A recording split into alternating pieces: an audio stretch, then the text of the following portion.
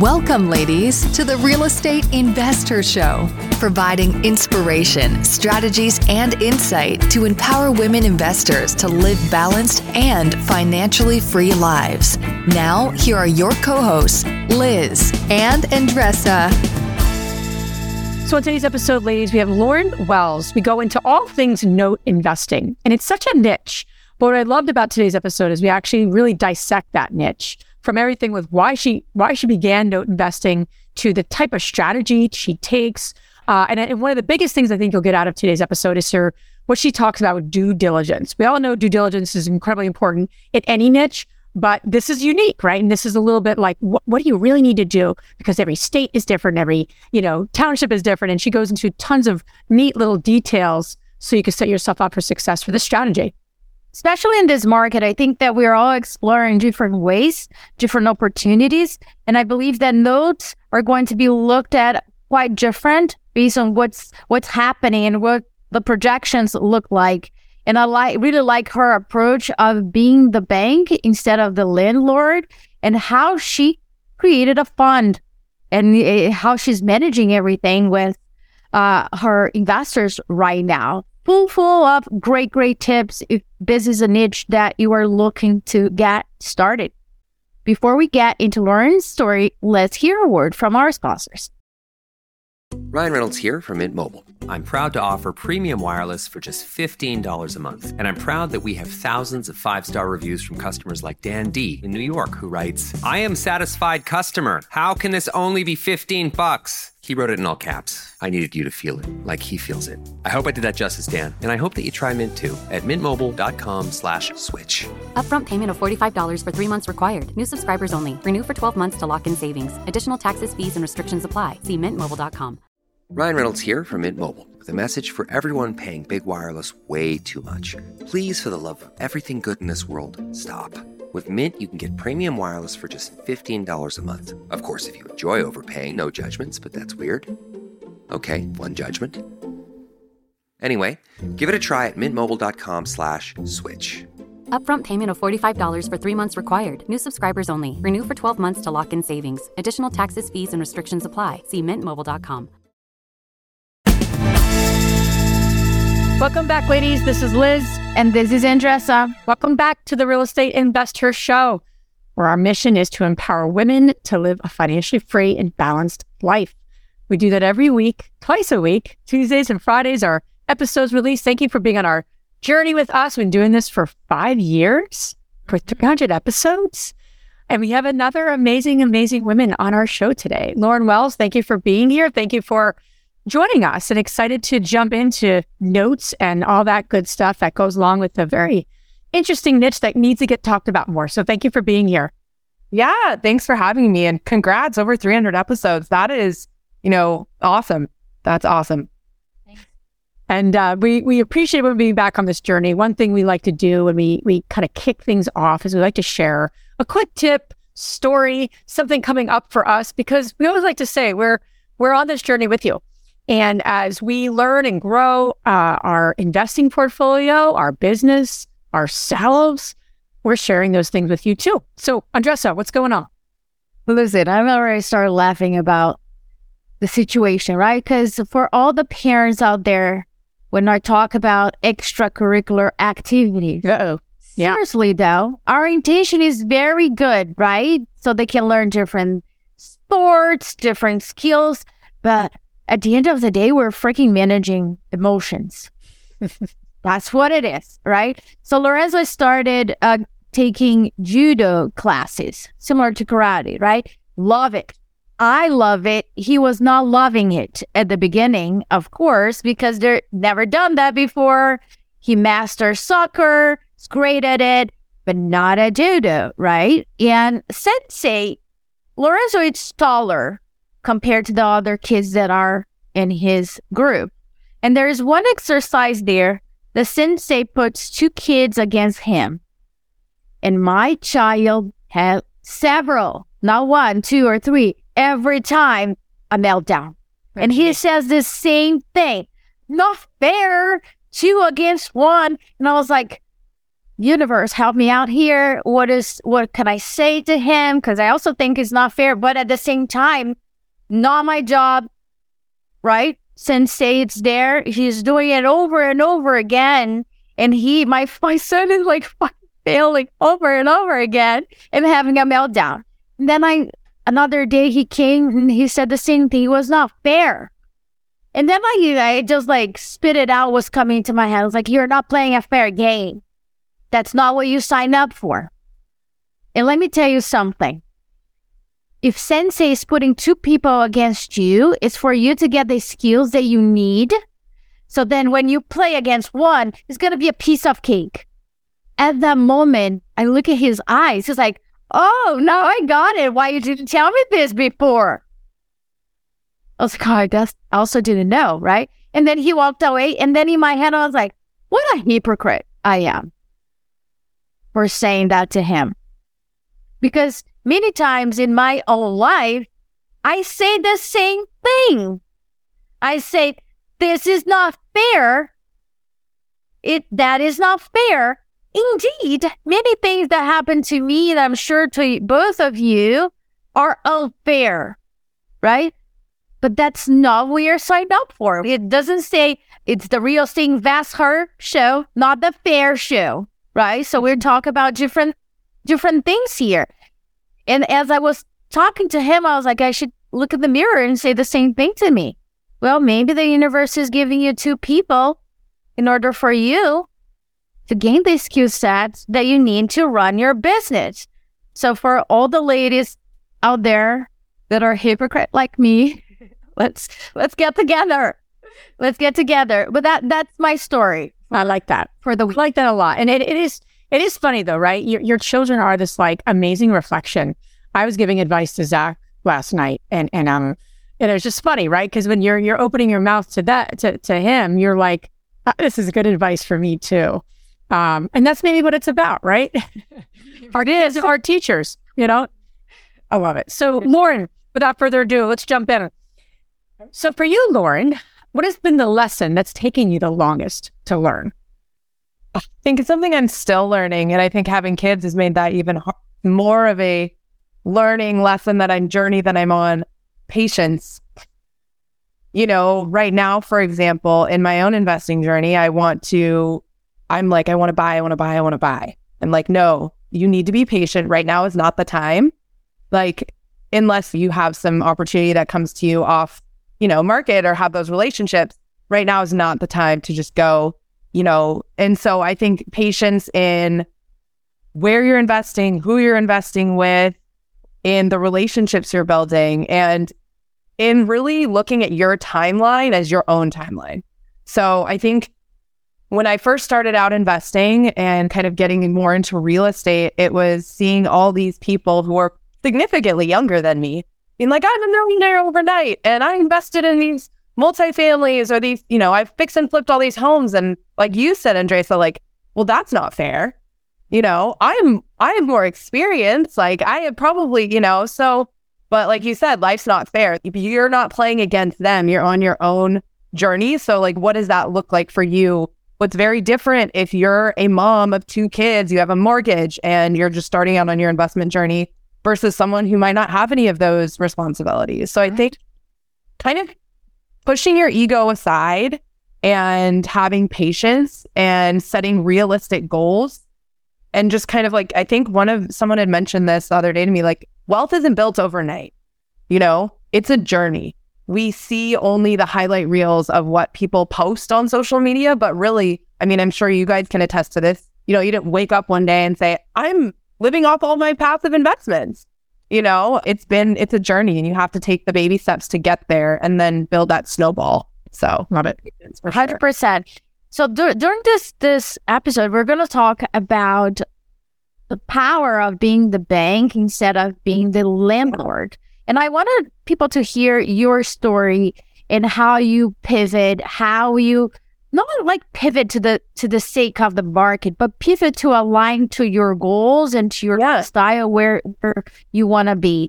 Could you share a little bit more with our guests? So I actually have extensive experience in the being a landlord space. That's what I grew up. My parents were landlords. I saw that. And there were a lot of benefits to it. You know, there's that passive income, but there's a lot of 3 a.m. calls. My toilet broke, you know, this needs to be fixed. Tenants didn't pay rent, you know, whatever it might be. And so being the oldest, I'm the oldest of 3 girls. When I graduated college, I was like, I'm not doing anything real estate. I'm going to forge my own path. I'm going to do things differently. Went into like tech startup world, went that route. Realized as I had a family, like I want more time. I want more time for my family. I want more time. I want to own my time. And how do I do that? Through real estate. But I didn't love the idea of, you know, being a landlord and dealing with, you know, tons of tenants and issues and having to, if it's not a local property, then having to outsource and build a team. You know, that's just not something that really appealed to me in my phase of life. So I stumbled upon mortgage notes. I have a mentor who, you know, is much older than me and basically had said, hey, I've been looking into mortgage notes. I am too old to start something new. I don't have that energy, but this is a path you should look at. And I think, you know, the first thing is having someone who you can lean on to give you advice, whether that's, you know, someone in the space, someone who's just a mentor outside, really helped. And you know, I had never heard of a mortgage notes. I knew what a mortgage was and a note was because I owned my house, but I didn't really know that you could invest in them and become the bank. That was a very new concept to me. But I liked that appeal as I started digging into it of, oh, this is awesome. I can basically assume the position of the bank and just collect checks. You know, I read probably when I go into kind of my research and analysis phase, what I like to do is look at everything that can go wrong. Like, give me a reason not to do this. Like, what are the red flags? Talk to as many people in the space as possible. Is it an inventory thing? Is it a barrier to entry as far as like costs? Like, why wouldn't I do this? So about 6 months or so after like reading every book on the world and every book possible about mortgage notes and investing in debt, and then talking to probably over 20 different people about the space that had been successful, I decided, okay, I'm going to start building my own portfolio. And I really started, you know, actually because of the barrier to entry, investing in a first position lien, I started actually investing in second position mortgage notes. I was like, this is great. It's a lower barrier to entry. And we're talking like I could get a mortgage note for less than $10,000 for seconds, just for perspective. And, you know, I built out my systems, my processes, you know, scaled my portfolio of seconds, and then eventually added some firsts to about, you know, 30, 40 notes. And what I realized is it was great. I was essentially just collecting that income, but there was a lot more that went into it on the front end as far as like due diligence, vendors. You really had to have your own systems in place and your own vendors in place. So it wasn't essentially mailbox money as I had thought it would be, but it was a much better avenue for me and my family, you know, because it would just ebb and flow. You know, you'd be really busy and then you'd be like not busy for a few months. And so it really worked out well for my family and I to kind of invest in that different way. Let's break that down even more. So walk us through the first note that you bought. So you said you were in second position. Was that the first note? Okay. And so you're buying this from whom? Yeah. So that's like the big secret. It was like, where do I buy these notes? Who do I have to know? Amazon. Right? Anything. I think Amazon. Can you guys believe it? Oh my gosh, how cool that would be. I should call Jeff Bezos and say, come on, we have an idea here. Get some mortgage notes. Yeah, that's right. So, you know, it's a very niche community. And so I think after attending different like webinars and conferences and speaking with people, that was always what I would ask, because as you know, you need to have the money and the deals. So where am I going to find the notes? I have X amount of cash to work with. I know what I need to have as a buffer. Where am I going to find these notes? And so I got on a few different lists from different brokers that sold to individual investors. Okay. Tranches of like, they would put out, say, a tape, which is essentially a list of different mortgage notes, and you would bid on them. Now, kind of the hierarchy to give people, you know, an example is you start with a Wells Fargo, for example. they will sell to a, huge another institution like a BlackRock. They will sell to a fund who will then sell to maybe another fund, or maybe you'll go straight to the broker, which will go to individual investors. I see. You're probably like 3 or 4 steps removed if you're just starting out in note investing. You're getting the hairy notes is what they call it. They're not super clean. If they're performing, meaning they're paying on time, you're probably still going to pay a premium for them. I had a quick question about the performing and non-performing, right? Let's talk about that piece a little bit. The one that you bought was performing and non-performing, and why you made that choice. Yeah, great question. So for people who don't know, performing means it's a borrower who's paying on time as expected per the terms of their note. Non-performing means that they have delinquency of 90 days or more. So it could be anywhere from 90 days to a couple of years when you're acquiring this note. I specifically saw more upside in investing in non-performing seconds because, and there's a lot of due diligence that goes into that because that is kind of a risky move if you're not in first position. So that really was where I saw a bigger payoff. I could have chosen to invest in performing, but the margins were small. And how did you mitigate? You still, even though it's much riskier, as you were saying. Yeah. How did you mitigate that risk going second lien position and non-performing?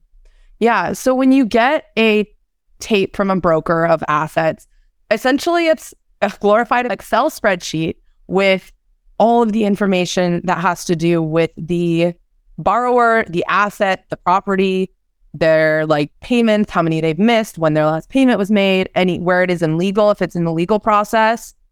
So you essentially take that tape as kind of word from the broker and you give them what's called an indicative bid. Now, this is probably where a lot of the heavy lifting comes into mortgage notes is your due diligence. So that indicative bid, think of it like entering into an agreement if you're putting a bid on a house.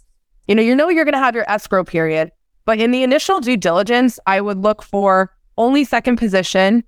I would look for they would have to have equity. So if I looked at the total balance, the first, the second, and what the value of the home was, I wasn't going to go over 70% loan to value. And that was with covering the second. I needed to make sure that if they went to foreclosure, I was going to get paid as the second position. So that was probably the number one thing I looked at before I would give an indicative bid. I also would look at specific states. I would not go near New York or California. I liked, Georgia and certain states where it was easier to work as a borrower in second or as a lender in second position. So it comes down to knowing the value and really the rules of the state you're investing in. And every state is different. So you definitely have to make sure that you have a team of attorneys or vendors, attorneys that you work with to review. But once you give your indicative bid, the seller will come back and say, great, we accept. Then you have your due diligence period. So your escrow period. That's where you go and say, okay, now I'm going to do my own research and make sure that everything you put on that tape was accurate. I'm going to pull title. I'm going to have the attorney review it and make sure all the allonges and assignments are in order, that I actually am in second position, not third or first in some cases. You're going to have someone go by and check out the property. Is it in good condition? What is it like? What's your BPO on this property? And then you're going to look at the borrower as well. In second position, it's really important to look at the borrower specifically and any servicing notes from the prior lender. What caused you to be behind? Was it that you lost your job? So I'm curious too, the ultimate goal with note investing is you're buying this non-performing note, right? Obviously. And to your point, you're doing due diligence on the property and trying to get a sense of what's going on during this due diligence part. But what's best case scenario? Paint the picture of this strategy. Yeah. Forgive me if this is a stupid question, but no. What's I know when it comes to multifamily or a lot of other niches, okay, what's best case scenario? It probably goes up in value, you're making cash flow, and when you sell, investors are soft for making a 35% return on investment. Okay, thumbs up. So paint that picture if you don't like note investing. So the due diligence, what's that end goal?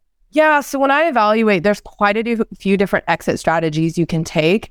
Honestly, the end goal is whatever gets your money back quickest. It's time. So foreclosure, a lot of people think like, oh, I'm going to go into notes. I'm going to take back all these properties and then I'm going to renovate them and rent them because I got them super cheap. That's probably 90% of investors who go into this think that. I myself, that's how I started out. And what I found is that's actually not the quickest way to make money. The quickest way to make money and turn a profit and reinvest is to get your borrower paying. So you're really looking at that borrower, what happened, and because you're purchasing, and this might be a crucial component I left out, you're purchasing these mortgage notes at anywhere from like 40 to 60 cents on the dollar if they're not performing, especially seconds. So you're getting a huge discount off of the unpaid balance. So if the balance is 100K, you're getting it for 50.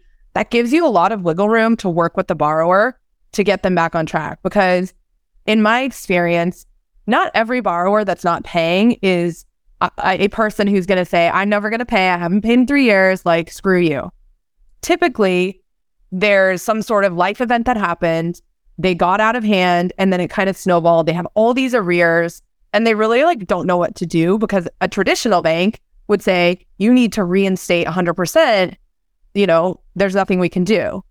So, or you have to refinance, which in today's market doesn't really help anyone. No. So you essentially become a private lender. And so whether that's, hey, you can make your monthly payments that you used to, great, let's start there. And let's add, 4 quarterly payments a year to get you caught up with your arrears, or let's do a 6-month forbearance plan and see how it goes, paying a little bit more. And if you can double your monthly payment, we'll wipe out the arrears. So, you have more flexibility, and then you can season that note, meaning get them to pay for 6 to 12 months and then sell it as performing.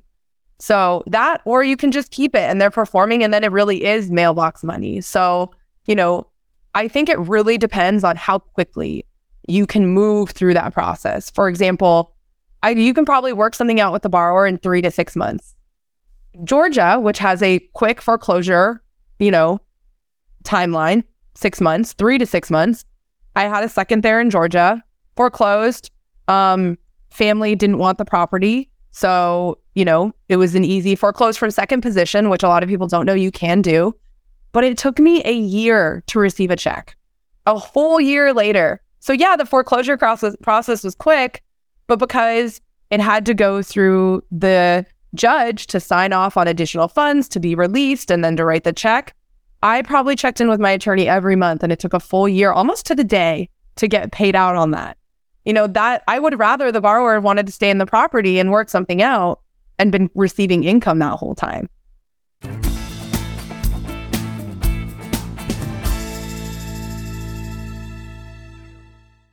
Ryan Reynolds here from Mint Mobile. I'm proud to offer premium wireless for just $15 a month. And I'm proud that we have thousands of 5-star reviews from customers like Dan D. in New York, who writes, I am satisfied customer. How can this only be $15? He wrote it in all caps. I needed you to feel it like he feels it. I hope I did that justice, Dan. And I hope that you try Mint too at mintmobile.com/switch. Upfront payment of $45 for 3 months required. New subscribers only. Renew for 12 months to lock in savings. Additional taxes, fees, and restrictions apply. See mintmobile.com. No matter what moves you made last year, TurboTax experts make your moves count. Bought a rental? That's a move. Made some serious stock gains? That's a move. Quit your job to go full-time on your side hustle? That's a move. Relocated for a fresh start? Okay, that's literally a move. Your moves made a big difference in your life last year. Now it's time to make the most of your moves. Whether you moved on from a job, made moves in your own business, did some side hustling, or house flipped your way to financial freedom, TurboTax experts make all your moves count, getting you every credit and deduction that you deserve, filing with 100% accuracy, and getting your max refund guaranteed. Switch to TurboTax. Make your moves. TurboTax will make them count. See guarantee details at turbotax.com/guarantees. turbotax.com/guarantees. Experts only available with TurboTax Live. Ryan Reynolds here from Mint Mobile with a message for everyone paying big wireless way too much. Please, for the love of everything good in this world, stop. With Mint, you can get premium wireless for just $15 a month. Of course, if you enjoy overpaying, no judgments, but that's weird. Okay, one judgment. Anyway, give it a try at mintmobile.com/switch. Upfront payment of $45 for 3 months required. New subscribers only. Renew for 12 months to lock in savings. Additional taxes, fees, and restrictions apply. See mintmobile.com. That makes total sense when you look at the full picture, right? Mm-hmm. When you look at the full picture. And I think I like this approach. I haven't heard this before about you're mixing notes and then you have the flexibility to become a private lender. But I also think there's a social impact there. You're like, also contributing to especially after COVID, people are going through different things. In the banks, you are a loan number, right? Mm-hmm. And in this case here, it has this personal approach that you're looking at the individual as a human being, as it should. And not everybody wants to be in default on purpose. People are going through different things. And I think there's a social impact that I don't think people talk too much about. And because when people talk about social impact, they think, well, but I am in business. It's not a nonprofit.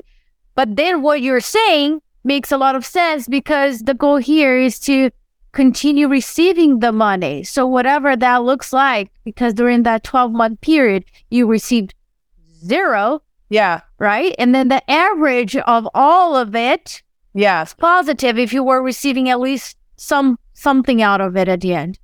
100%. And, I think people think you either do good by people or you make money. You can't do both.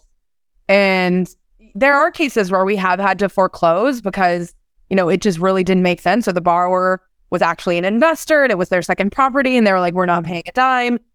And so, you're kind of forced to go foreclosure, but it can be a win-win for everyone. And I think that that's something that's missed when it comes to investing is like, you don't have to go the foreclosure route. Just like, investing in real estate doesn't have to be specifically like a physical property either, so.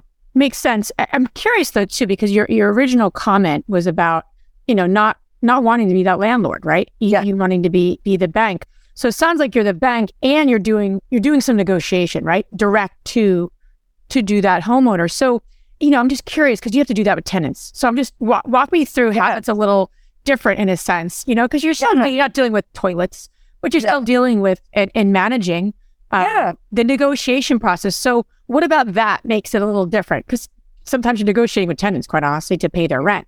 So I don't know, just curious to get your insight into that, how that feels different from the traditional route. Yeah. So, there's quite a few things. Like you actually are going through what's called a servicer. So you're not directly talking to the borrower. You have in instances, but typically you essentially have a licensed servicer. They're the ones actually collecting the payments. And you as the lender, and they're licensed to collect debt in whatever state that your loan is in. They will do like the outreach to the borrower, and you will be like more of the strategic, like, let's offer them this. They'll collect the paperwork. They'll collect the financials. They'll write it up. You have your attorney draft paperwork, but you're not, back and forth emailing with the borrower. You're more the strategic decision maker behind what we can make work. Makes sense. And you kind of have those options. In all the notes that you personally invested in, how many people were you able to like work things out and start getting paid, keep them in their home and get paid before that year or having to foreclose? What percent, just out of curiosity? I'd say like 70%. That's pretty high. Yeah. And the other, 30 were either deceased borrowers, people who basically were like, there's no way I'm paying you a dime, or it had been, inherit, or it was vacant. So like those are typically the three most common. And curious too, right now in this economy, right? So people are, there's still a high demand for a lot of homes, right? Foreclosure, I've heard, is low, as an all-time low in terms of that perspective. So how does that impact, the note investing world? Yeah. Just less deals, less opportunity, less inventory, or actually, no, we're more inventory. First. Yeah. So foreclosures are at an all-time low, but delinquencies are actually up. And in Q4 of last year, we really started seeing more and more inventory come across our desk. And that I feel like we're kind of a little bit, what happens in the market kind of trail that. So when we see more inventory, that's great because that means our acquisition price is going to be lower. Oh. And that's really where you're going to make the money is like what is the deal I can get on the note and are they good? So yeah, I mean, everyone talks about, jobs and values of homes. The values of homes, we do track. Obviously, that's still a number one indicator of how much equity you have. But when you're buying at a discount, you are less concerned about that. Additionally, jobs, that is huge. We do track jobs because that affects a borrower's ability to repay. And inflation indirectly, because again, they're spending more. Do they have enough money to pay their mortgage? But really, I mean, I'm sure what your guys are seeing is what we're seeing. It's pretty siloed to the tech industry right now. And those typically are the notes we're going after. I think there's a whole other opportunity there and a different type of real estate investment mindset.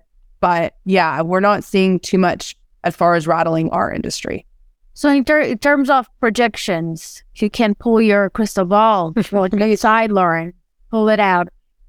So if you're seeing a high delinquency, is there a projection for that to affect a higher foreclosure rate too? Or yeah, I mean, so COVID really kind of shut down foreclosures because of all the more moratoriums and whatnot. Like you couldn't move through the foreclosure process quick enough for it to make sense.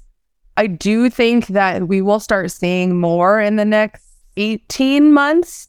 I think these job layoffs, for example, people who moved from, let's say I'm in Santa Barbara. We had a mass influx of people from New York, San Francisco, moved to Santa Barbara because they're like, I can work remote. I'm with Google. I'm with Facebook. I make a great salary. I can purchase whatever home I want. Well, now they're getting laid off. They have these mortgages at 3% on these huge homes. I do think that we're going to see, I don't know, I think we'll see a lot of foreclosures, or maybe again in 18-ish months. I think we're going to start seeing more and more delinquencies. I think we're going to see, people who are getting creative and doing subject twos because they want to get in to the 3%. Yeah, I think that have to, right? Yeah. So a huge opportunity there. Yeah, that's where my mindset goes for these next 18 months. Well, it's all opportunity, right? And I think that's the beautiful thing about our world of real estate investing, regardless of what niche you're in. If you see layoffs, yes, that's not in and of itself. You don't want to see people laid off, honestly. That in and of itself as a human being, right? You feel for those people. As a real estate investor, you do know that's going to impact motivated. Motivated sellers go up. And that's when we know we can really create a win-win for people in any niche. And I think people forget that. They see, recession, interest rates, and it's very cloudy. But I see opportunity, right? I mean, we're looking at properties in Florida, and these are 10, 11, 12 room properties, $1 million plus properties. And in some ways you could say, wow, that's pretty risky in this market. And on the other hand, you could say it's actually not, because this could be someone's second home who just got laid off. They can't make the second mortgage, and we can get it for 80% of what it's really worth. Right. So we all have to be smart in this market. By no means to, go blindly. But I love what you're saying, because whether it's note investing or multifamily or short-term rentals, you have to watch what's happening and say, how can I contribute? How can I obviously create a win-win for these people, not take advantage, but it's a win-win. So I like that a lot. Yeah. And I think really and I'm sure you guys, talk about this a bit, but I think when I first got into real estate investing, I thought you have to own a single family home. You have to collect rent. That's the only way to be a real estate investor. And as I've been on this journey for a few years now, I'm like, wow, you can be a private lender and make monthly income. You can subject to is its whole own world that I actually would you think it's going to be very interesting in the coming, years.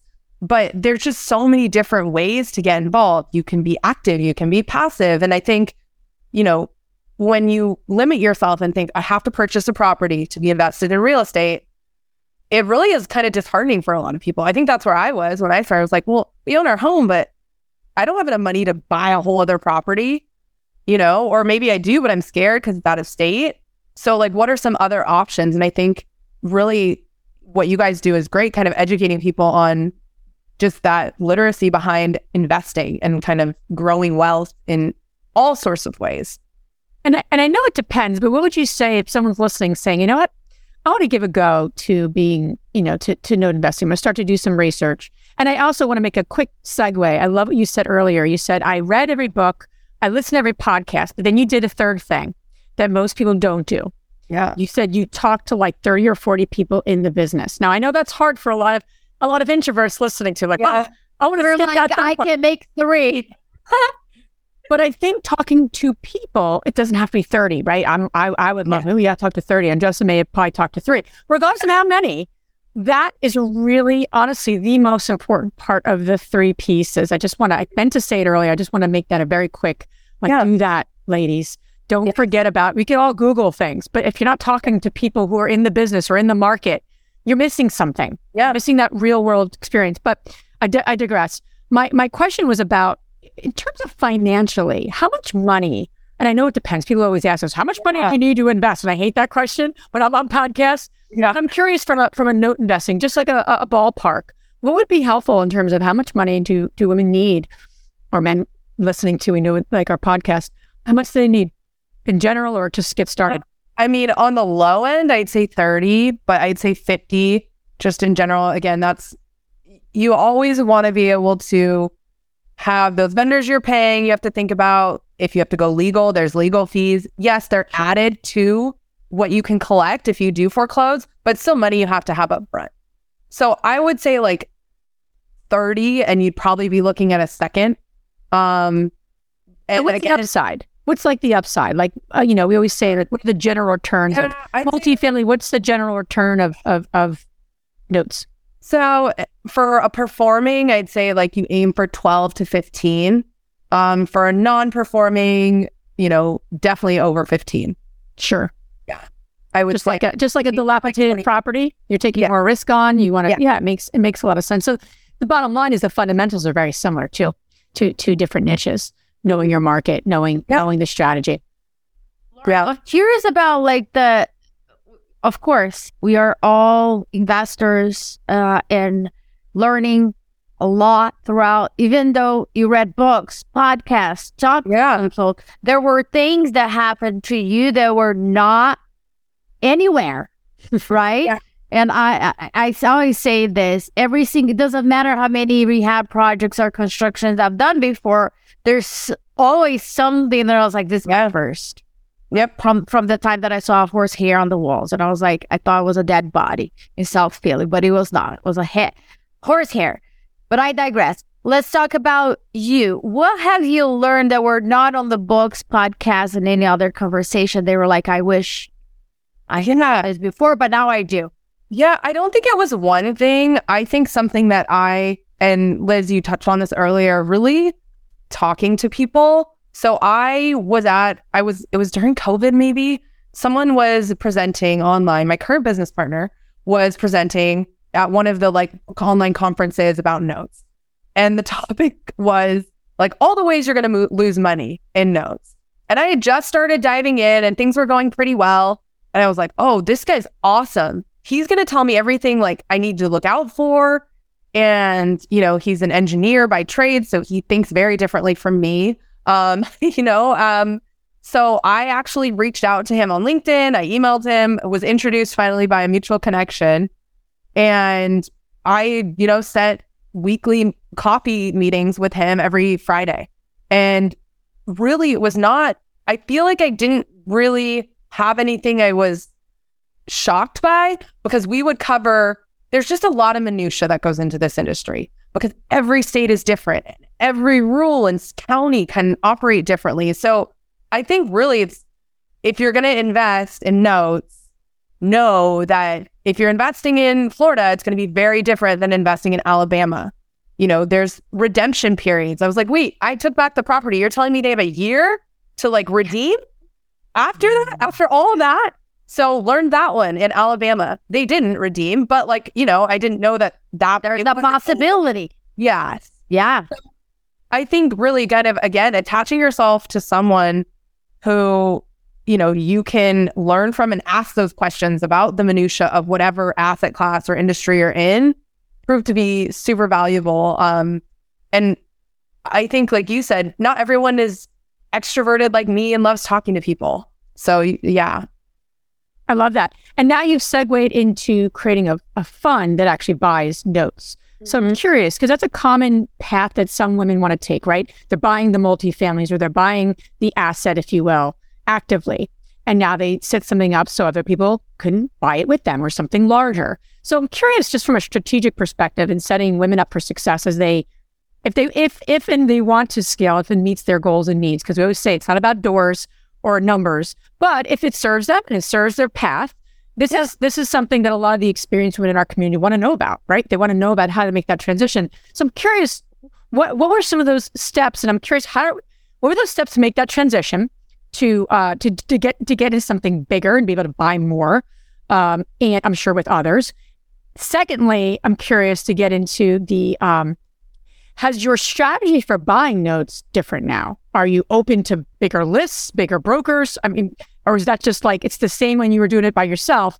But I'm just curious to understand those two points. So, that business partner that I have now, I actually started managing all the assets for him, his funds.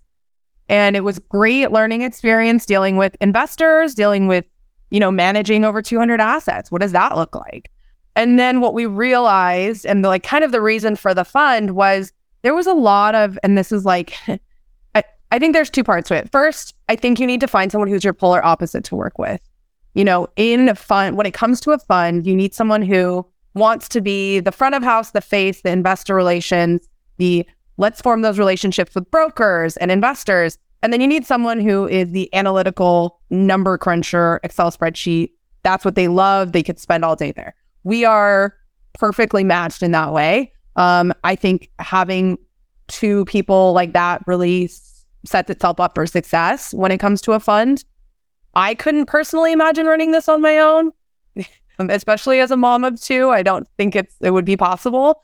But the reason that we decided to partner together to go the fund route was we realized he was working with a lot of non-accredited investors. So a lot of people who wanted to get in had 50, had 100K. And so we would do joint ventures with them, or we would sell them like a partial of a note where essentially you're investing and getting that principal and interest returned monthly. Well, that was great, but it was a lot of work. It was a lot of individual investors, a lot of K1s. And really, we just realized there was such a market for people who wanted to get in but weren't accredited. And that accreditation for funds is a big barrier to entry. So that's really why we went the fund route. And we went not only a fund route, we just went the Regulation A+ route. So that's, for people who don't know what that is, it's basically like crowdfunding in real estate. It's open to accredited, non-accredited, anyone.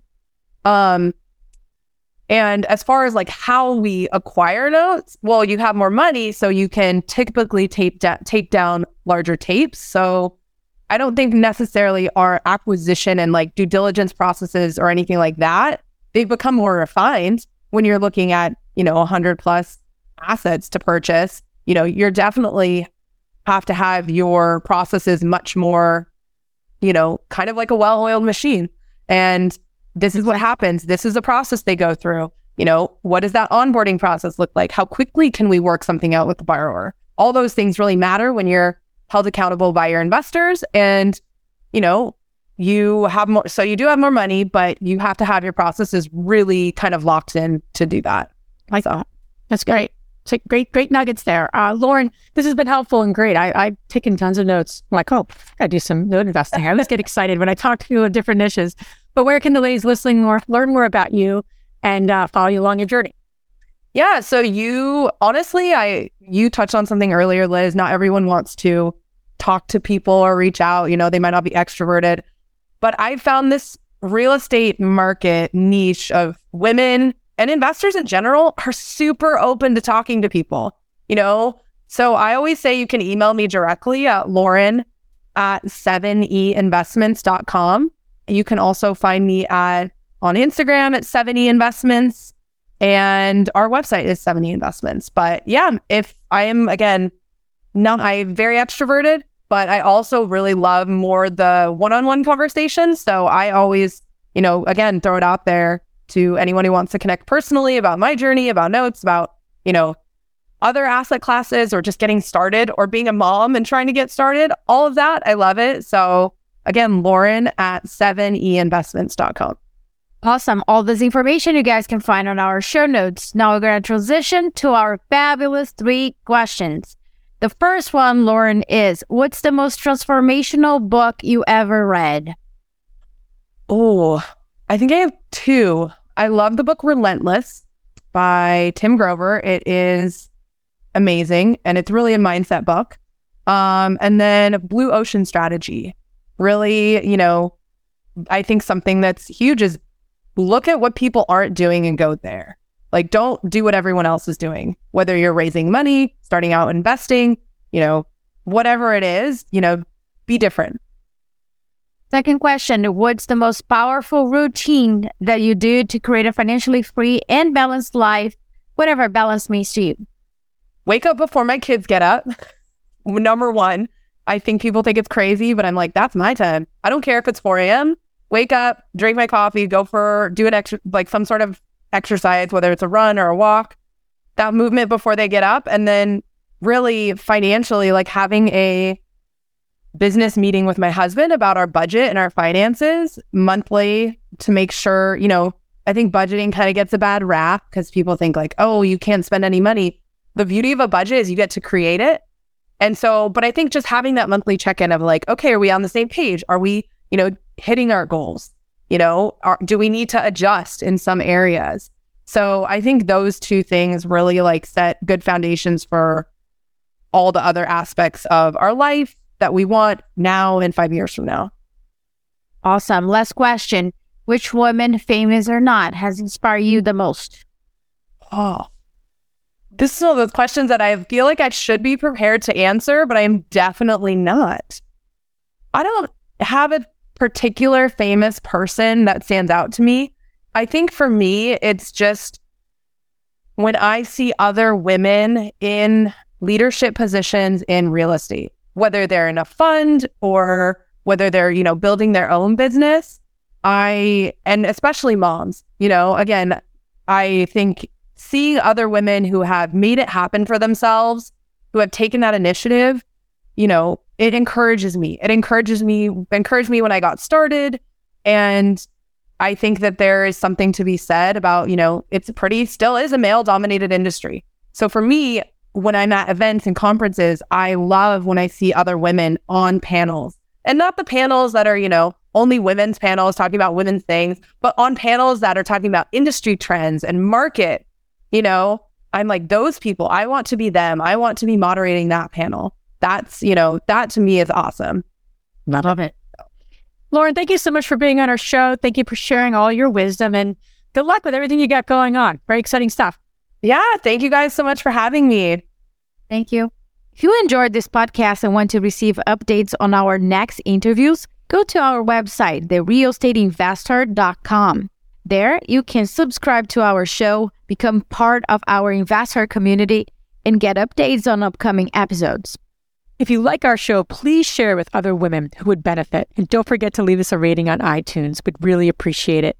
And as always, we encourage you to take one action as a result of today's show and put it into motion so you can live both a financially free and balanced life. Thanks for spending time with us. Ciao.